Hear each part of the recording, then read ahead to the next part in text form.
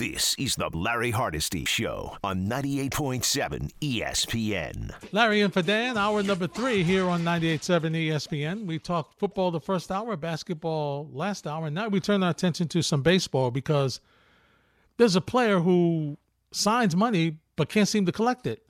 So I turn to a guy who knows a lot and has great sources. He is Pat Ragazzo, covers the Mets and MLB for Sports Illustrated. Pat, happy holidays, my friend. How are you?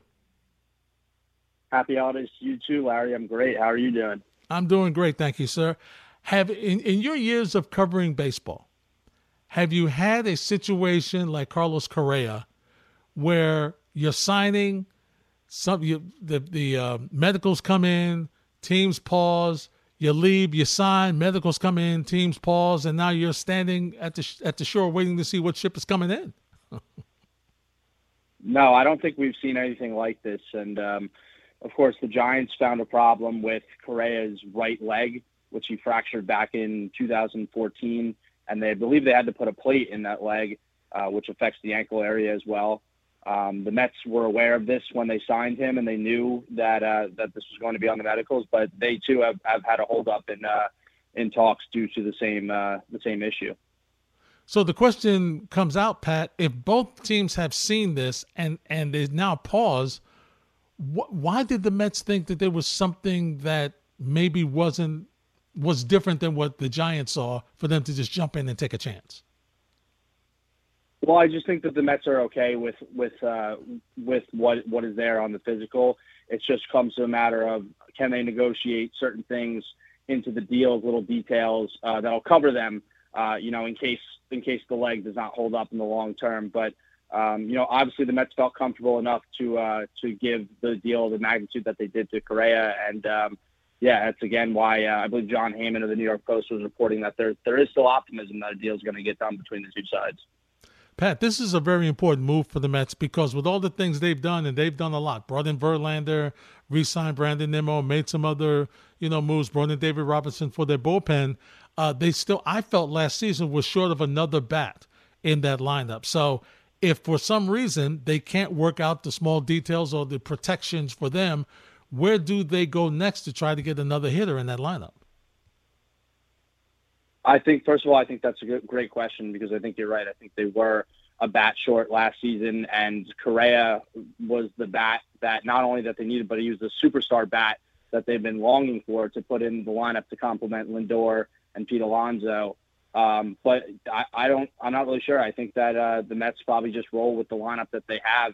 If the Correa deal falls through, there's not really much left out there on the free agent market, and I think it would be a huge loss if the deal winds up falling through.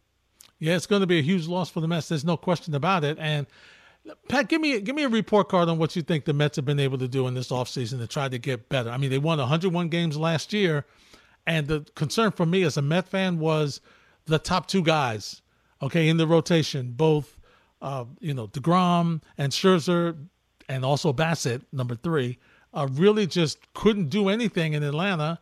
The bats went quiet.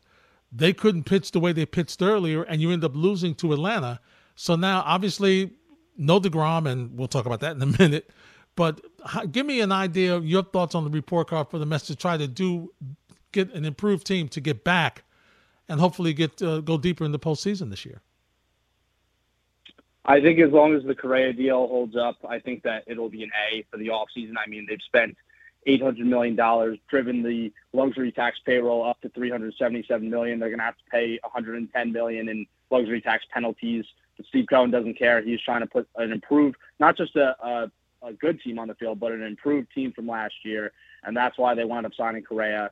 Now Verlander and Scherzer paired at the top of the rotation, looks like a great 1-2 punch. Obviously there is some concern there with the age, but Verlander's coming off a Cy Young season. Max Scherzer had a great season despite dealing with a couple injuries and, a poor ending to the season where he got roughed up a bit, or got roughed up in the wild card game, of course. But I think that as long as the Correa deal holds up, that they wind up getting an A for this offseason, going out and getting Kodai Senga, who's been compared to Yu Darvish by some talent evaluators. Also, obviously Verlander, as mentioned, David Robertson is coming off a great year. Brooks Raley had a very good year for the Tampa Bay Rays in their bullpen. So I think that the Mets have done a great job. They also brought back Adam Ottavino, who's coming off a really strong season for the Mets in his lone season in Queens. So, yeah, I think that the Mets kind of addressed all of their needs and holes despite losing Jacob deGrom, as you mentioned, and Chris Bassett. But they certainly have gotten better, on paper. Pat, covering this team last year, what happened to Bassett? He was so good at the beginning of the year. Even when deGrom was out, he was very. Everybody was like, "This is a great number 3 guy." We talk so much about the top of the rotation, but number 3 is good. Then the last month of the season, Pat, he just disappeared. Right. So besides a 5-start rut that occurred in late May to mid-June. Chris Bassett was very reliable for the Mets last year. He won 15 games, had a 3.42 ERA, and really, ate up innings for them and performed. But like you said, down the stretch of the season, he didn't show up. He had a huge start in Atlanta where the Mets were trying to avoid a sweep, and he got roughed up. And then, of course, in the wild card game with the Mets backs against the wall, he didn't have his best stuff either and got roughed up again. So I think that's maybe also why the Mets were okay with letting him go. They were all right with replacing him with Senga. They loved Kodai Senga and have been scouting him for years. So, I think right now, at least on paper, that might be an upgrade, over Chris Bassett, as solid as he was last season. Talking to Pat Ragazzo from SI, talking about Mets and MLB. This is Larry Hardesty in for Dan Grassa on the Dan Grassa Show on 98.7 ESPN. Pat, you mentioned Senga. What is some of the what makes him so good? What makes him so appetizing for the Mets?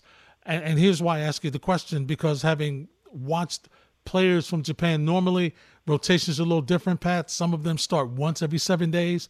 Why do they think that Senga is a guy that can be able, much like Yu Darvish, as you mentioned, who kills the Mets?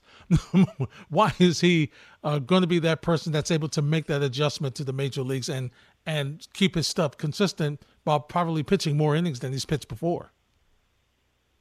Well, first off, it's his talent. I mean, he throws in the upper 90s. He's touched 100 before, averages 96.1 miles per hour on his fastball. He's also got the ghost forkball pitch, which is very deceiving. Of course, Daisuke Matsuzaka used to have the ephus pitch or the gyro pitch, I should say.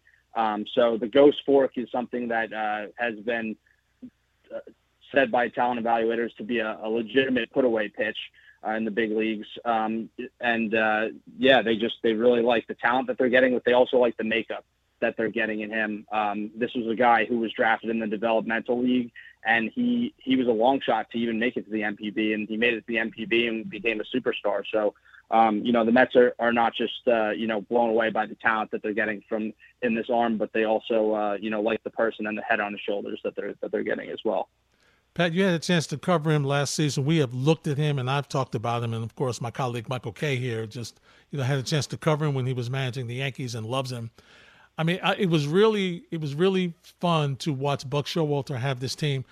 It was, unfortunate that he couldn't get that championship that he's going after. But just talk a little bit about what he brought to the clubhouse and the calmness while this team was struggling in the middle of the season for a small patch, how he was able to keep them right with all the injuries and stuff they had. Well, Buck's just one of the most influential figures in all of baseball. He probably has the best baseball mind of any manager in the game right now.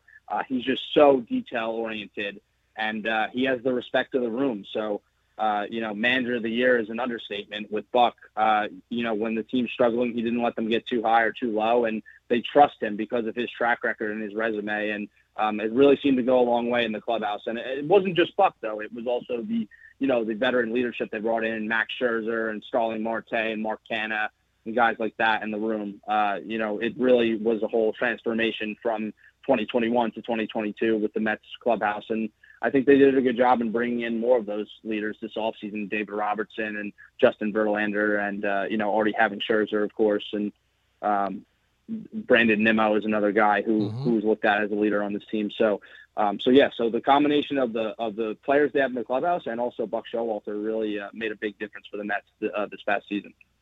So, Pat, let's take a look at the other team in New York, the Yankees. I've got a couple of producers who are like, Larry, when are you going to ask them about the Yankees? What are the Yankees going to do?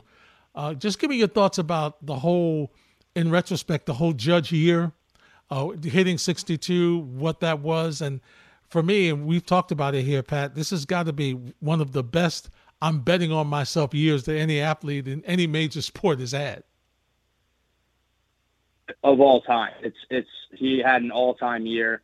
And to say that it was smart for him to bet on himself was an understatement. He went out and had a historic season. And there's no way the Yankees could have let him go. I mean, he's the face of the franchise now. He's the newest captain of the Yankees, first since Derek Jeter.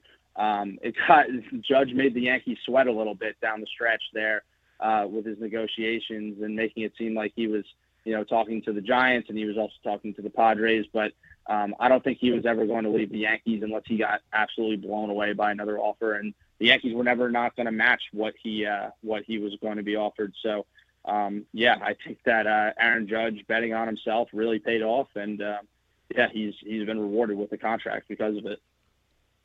Pat, what do you think the Yankees do next? Obviously, they've got some holes to fill. They're looking at left field. What did they do at third base? They've got a lot of different positions. Brian Cashman's normally a guy who likes to make moves, not so much in the offseason, but like at the trade deadline. See file under Rizzo and, other moves that he's made over the years. So what do you think the Yankees are going to do? From your reporting, where are you hearing that they might be looking to have some interest?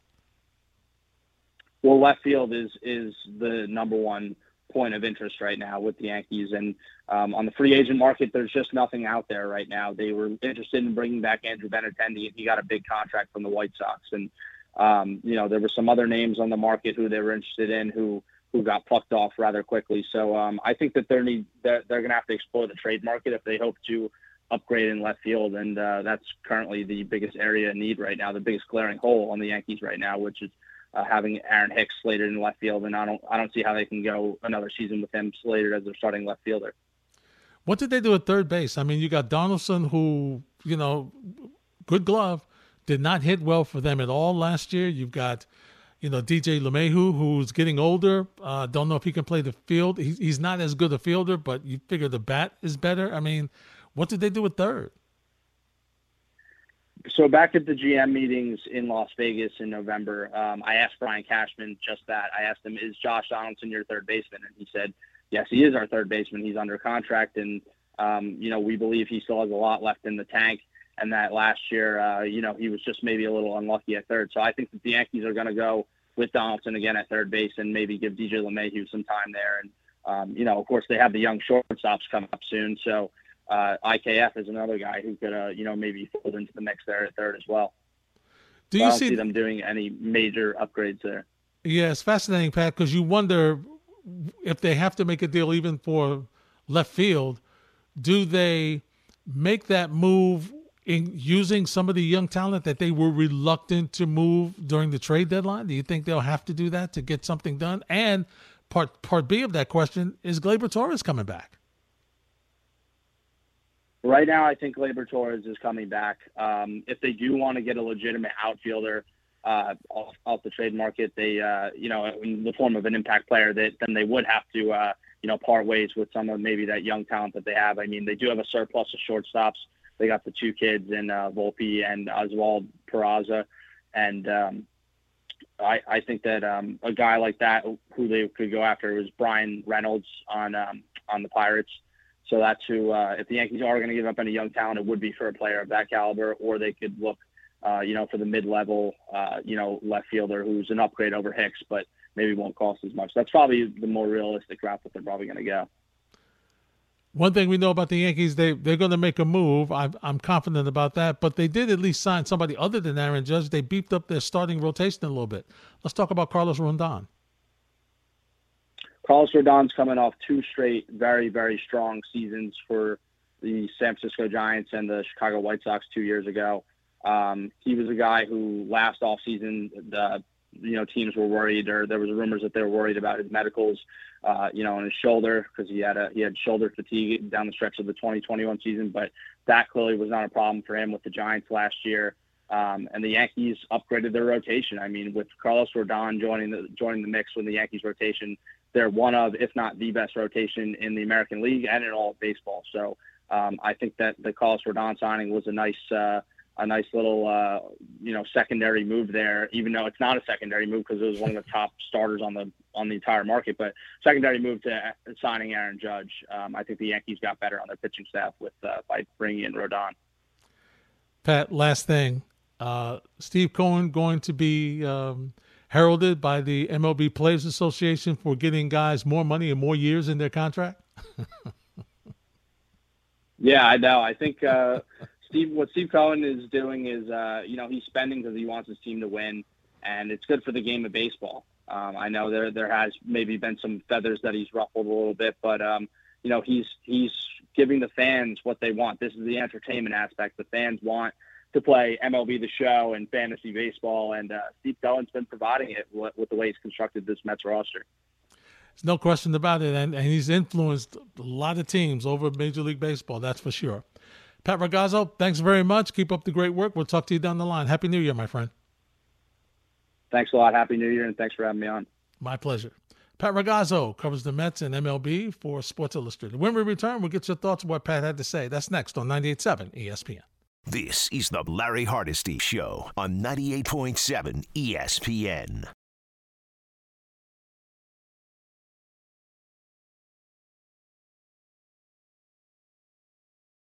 The Mets are trying to get some protection in the Correa deal. And that's smart. And that should have been negotiated, honestly, early. And I'm glad they're doing it before the signing has become official. Maybe they'll take years off. Maybe they'll just be, okay, if he doesn't play X amount of games, we get this, or so on and so forth. But from a Mets standpoint, he is the bat that they need in their lineup to supplement a up and down season from Lindor, a up and down season from Alonso, if you have it, if you have these things. And Starling Marte. Once again, this lineup changed once Marte got hurt and was not available. And I really believe, that if Marte had been available, the Mets would not have been manhandled in Atlanta the way they were the last part of the season.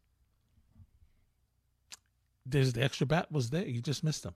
You really missed him and what he brought, the intangibles that he brought. So if they're able to work out the deal with Correa,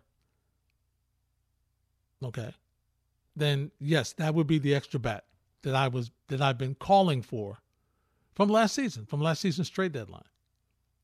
Vogelbach was nice, okay, but I was looking for an everyday bat in the lineup. He could still be the DH. You could find somebody else to rotate him in the DH. Okay, you can still find that person. But for me, I just really would feel better if they had another bat. I like what they've done with the bullpen. And listen, I don't expect, and you heard Gordon and I talk about this last week, I don't expect that Edwin Diaz is going to have the same year he had last year. I just don't. I can't expect it. He was unhittable last year. That's unhittable. And the attitude and the confidence and everything, he was dominant. He was great. He was last year the way he was in Seattle. When he had over 50 saves. He was great. Can he do that again? Maybe he could. Can I expect that? Nope. Nope. I expect that he'll have a couple of games where he just can't be good. Now, I will say this. I was surprised, but I liked the way Buck Showalter used him on occasions. Came in to get 4 outs. Came in to get 5 outs. He managed him well. He did a nice job managing him so that he didn't overwork him. And now he's got depth. David Robinson's a great setup guy who has the experience of being a closer in New York, following Mariano Rivera. Really? So there's nothing he hasn't seen that he can't handle. Okay? So he knows what to do. So I'm happy. Ottavino had a great year last year. I covered him with the Yankees. I'm not a big, I know how he can be. So I give him credit. He had a great year last year. Some of the issues that he may have fixed, good, because he was much better last year than he was previously. So I like what the Mets have done. I do. Now, from a Yankee fan, I'm not real happy with what I heard from Pat. Because most Yankee fans that I speak with are done with Donaldson at third. Done. Goodbye. See ya. Don't want to be bothered. But he is under contract. And I think Cashman, it's his job to lose. He will be the starter. But if he has a season like he had last year in the first half, don't be surprised if he's packaged in a trade to go somewhere. Because that's what Cashman does. He's more of and of course it could be different, but Cashman is more of an adjustment guy. Okay, this is not working out. Okay, let's see if I can do this and this to get that. That's how he normally rolls. So I think he'll do the same unless something just comes up that, maybe it's an injury situation for a team or something of that nature where somebody offers him, he gets to be that person that deals from a position of need and strength. Then he'll do something before the season. But normally, he's a midseason type guy. He's a trade deadline guy. I think he'll be that way again this year. We'll continue the conversation on 98.7 ESPN. This is the Larry Hardesty Show on 98.7 ESPN.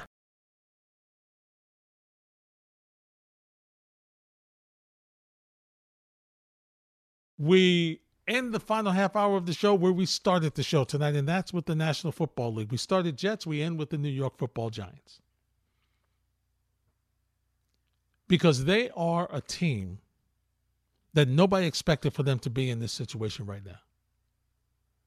Fighting for a playoff spot. When you looked at what Dave Gettleman, how Dave Gettleman left this franchise, no money, not a lot of talent. People were saying, 2 wins, 3 wins for the Giants this year. They'll be in the position to get a really good quarterback in the draft, so, Daniel Jones will be done. He'll play the year, and they'll see what happens and whatnot, but he's not coming back. It's just overdone. What are they going to do with Saquon Barkley? They're going to pay him? Can he stay healthy?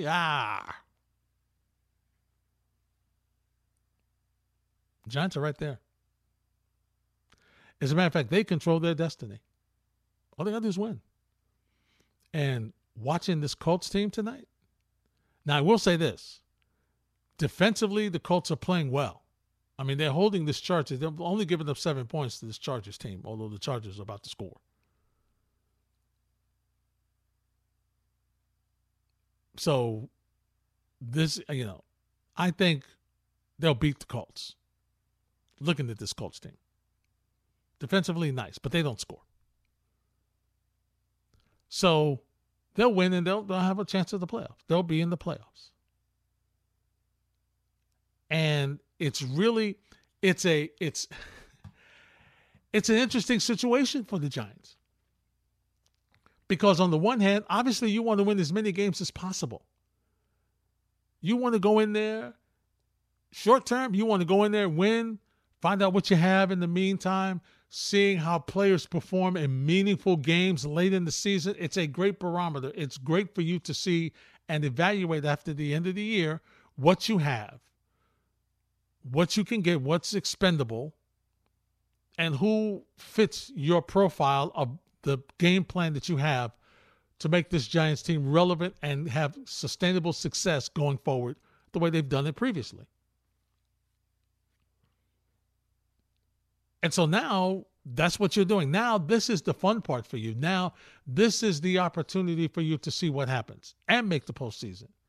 Yeah, it makes you change the game plan. What we're thinking about getting a young quarterback in the draft, maybe that's out. The young quarterbacks that you want that'll be at the top of the list, you have no clue for. You're not going to get them. Unless somehow you don't make the playoffs. And even then, you're not going to be one of the worst teams in the NFL, so you're not going to get the top quarterback you might want. But you'll have some money coming off the books. You'll be able to improve your team. Some free agents, a lot of draft picks that you hope to have. And so that's how you're going to improve your team. But for right now, it's about making the postseason.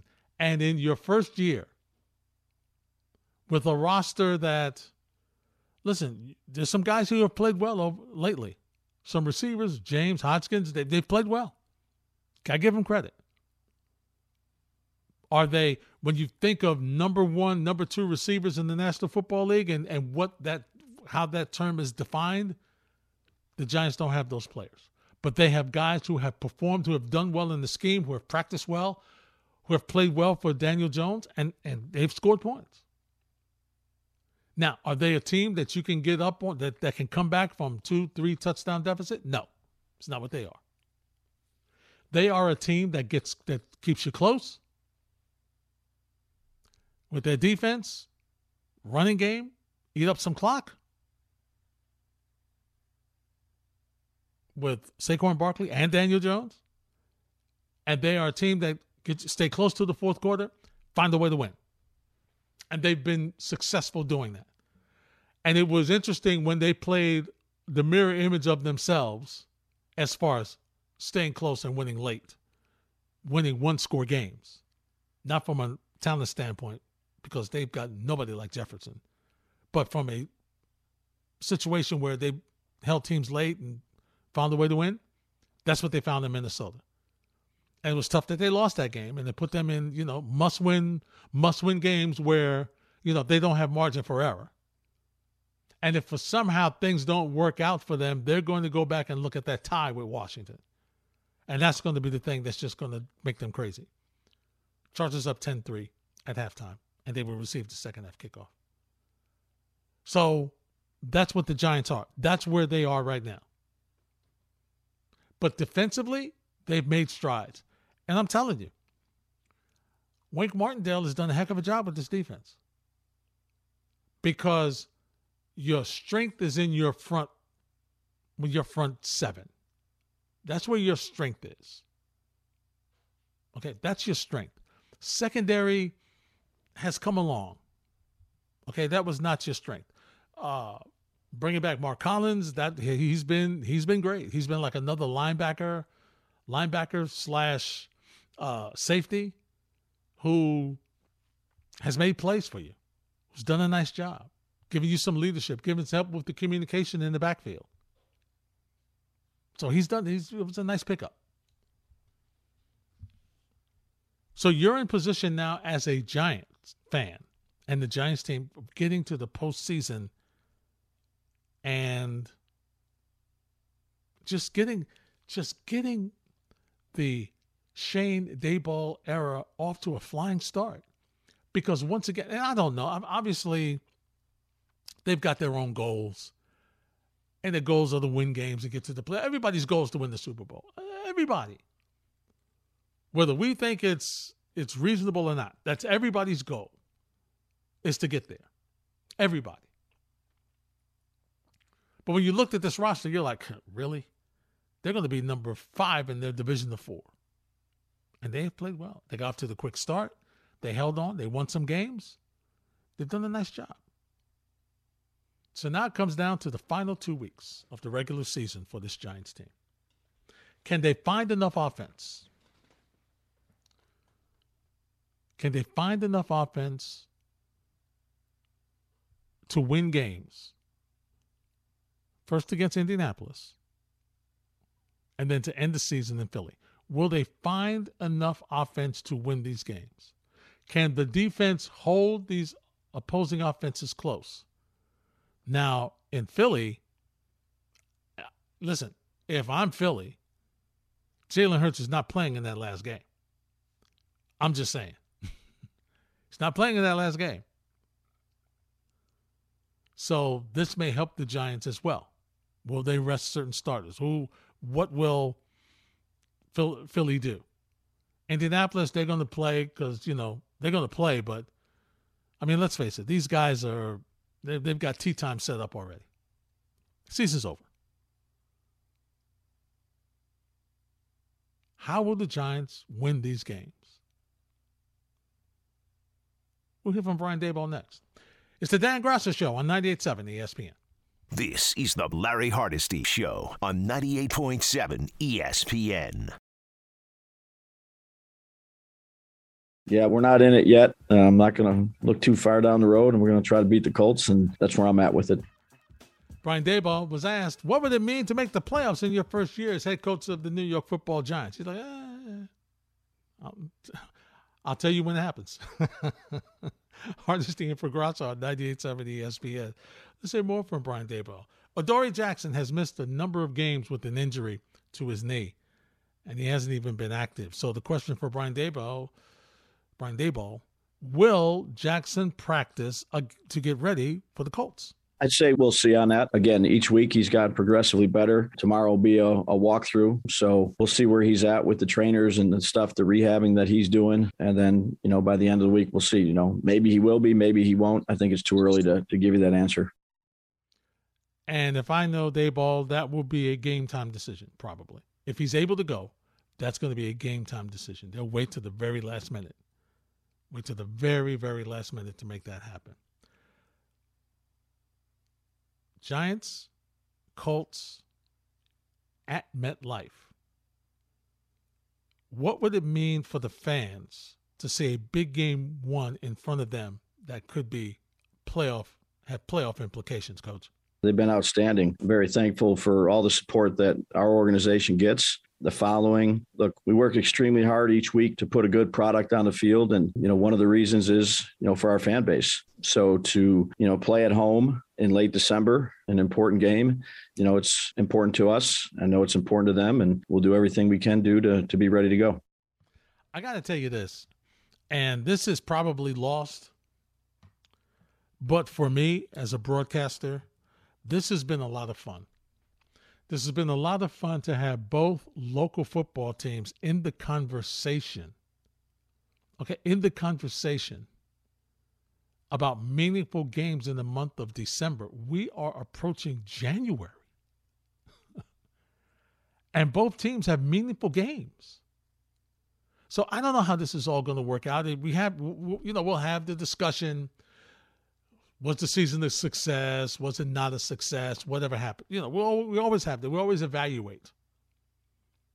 And just from the standpoint of them having relevancy late in the season, this was a successful season for both teams.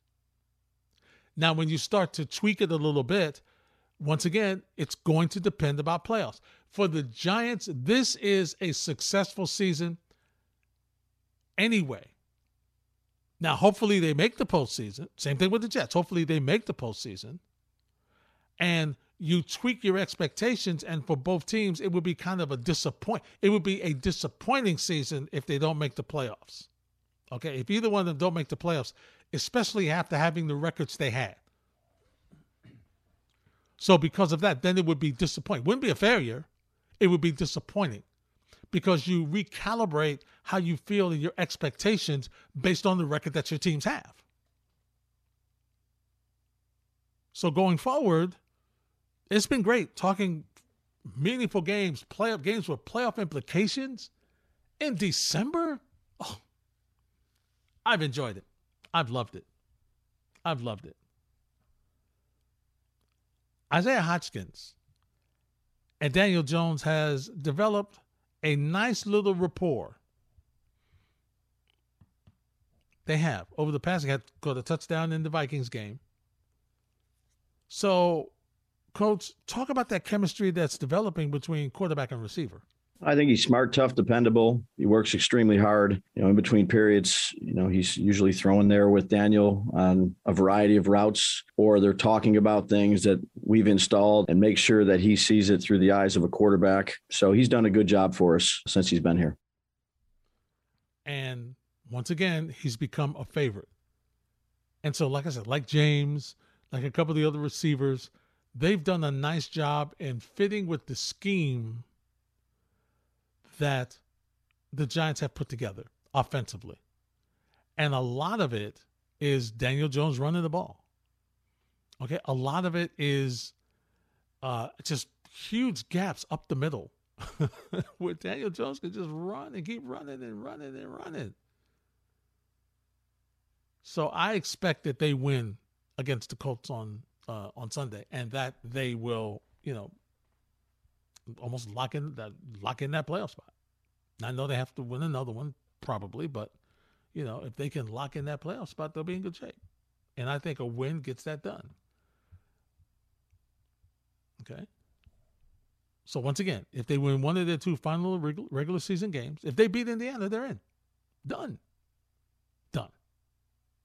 Now, if they lose to both Indiana and Philly, they still can get in, but if the other teams would have to lose, so they would need some help. So listen, it's very simple.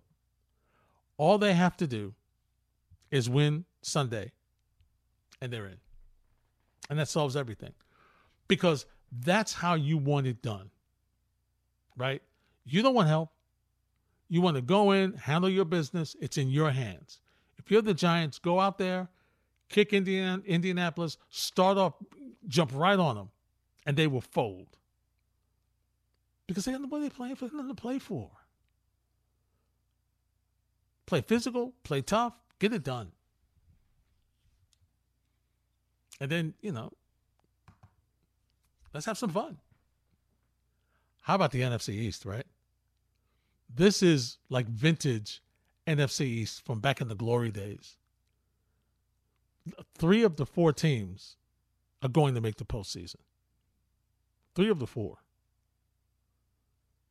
And maybe everybody in the division will have a winning record. We'll see what happens with Washington. But everybody could have a winning record in that division. And then you're looking at, Tampa, which probably will win their division with a sub-500 record, possibly. You're looking at a couple, give me a break.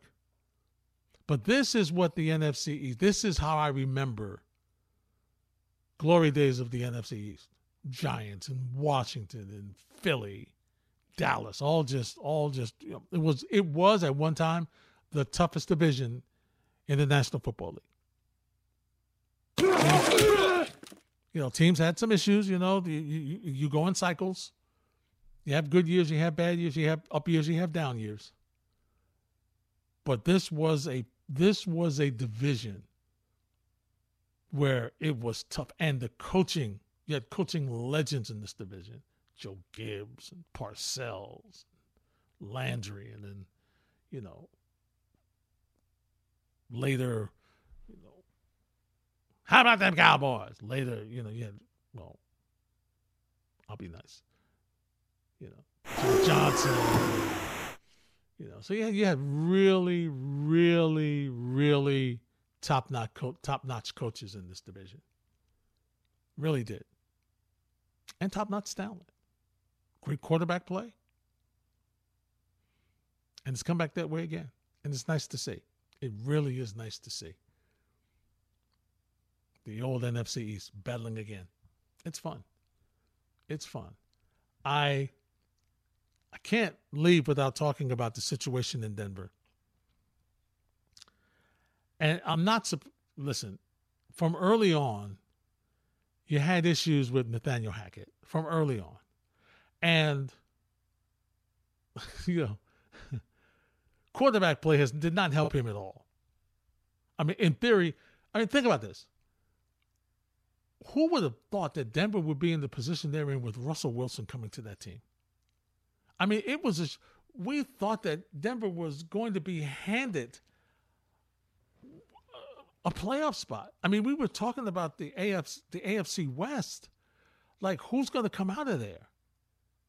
All right, you've got the Chargers, and you've got Denver, and you've got these great teams in that division. And who's going to be able to come out of there? And so you look what happens, and Russell Wilson has just been, he's looked like a boxer that, there's this old saying that boxers sometimes get old overnight. You watch them walk into the ring, and it's like, wow, he doesn't look good anymore. It's not like it was with Russell Wilson. It's like he's not played well this season. He's had an awful season. And so he's got to take his share of the blame. Nathaniel Hackett just looked like he was outcoached. And how they looked the last game, listen, here's what you know. And I've said this on numerous occasions here, and it's true. And it happened. The team in Denver, honestly, quite frankly, quit on their coach and their team last week. They quit. They gave up 51 points to the Rams. 51. Baker Mayfield was 24 for 48 for 230 yards and 2 touchdowns. 51 points. I think they scored on every drive they had. Russell Wilson, 15 of 27, 1 touchdown, 3 picks. Benched. And Hackett said it was unacceptable. It was brutal. We were unprepared. We were this. We were. And now he's gone. And I'll tell you this. You got to be bad. You got to be bad for a team to fire you before the season ends. 3 games left. You got to be bad. You had 2 games left. This was your third. After this game, you got 2 left. You got to be bad for the team to say, you know what? We're done. You're out. Done. Goodbye. And now we see special teams and the offensive line coach is done. Cleaning the house already. Think Sean Payton wants to go to Denver? Think? Maybe? I don't know if he wants to go. I don't think so. I tell you, if anybody could fix Russell Wilson, it would be Sean Payton, though. I will say that. If anybody could fix him, it would be Sean Payton. But that was a horror show in Denver from the beginning of the season. It has not changed. Tough situation. If you're a Denver fan, I feel for you. I really do. That wraps up this edition of the Dan Grasso Show. It's been my pleasure to host for Dan. Dan will be back tomorrow on the K Show. I will be in for Dan tomorrow night at 7 o'clock. We'll take you right up to our Knicks Dallas Mavericks coverage. Special thanks to Christian Winfield, Nets beat writer for the Daily News, and Pat Ragazzo, who covers the Mets and MLB for Sports Illustrated. Harvey, Joe, thanks very much as always. Great work. Up next, it's Freddie and Fitz. They join you now on 98.7 ESPN New York. Have a good night, everybody.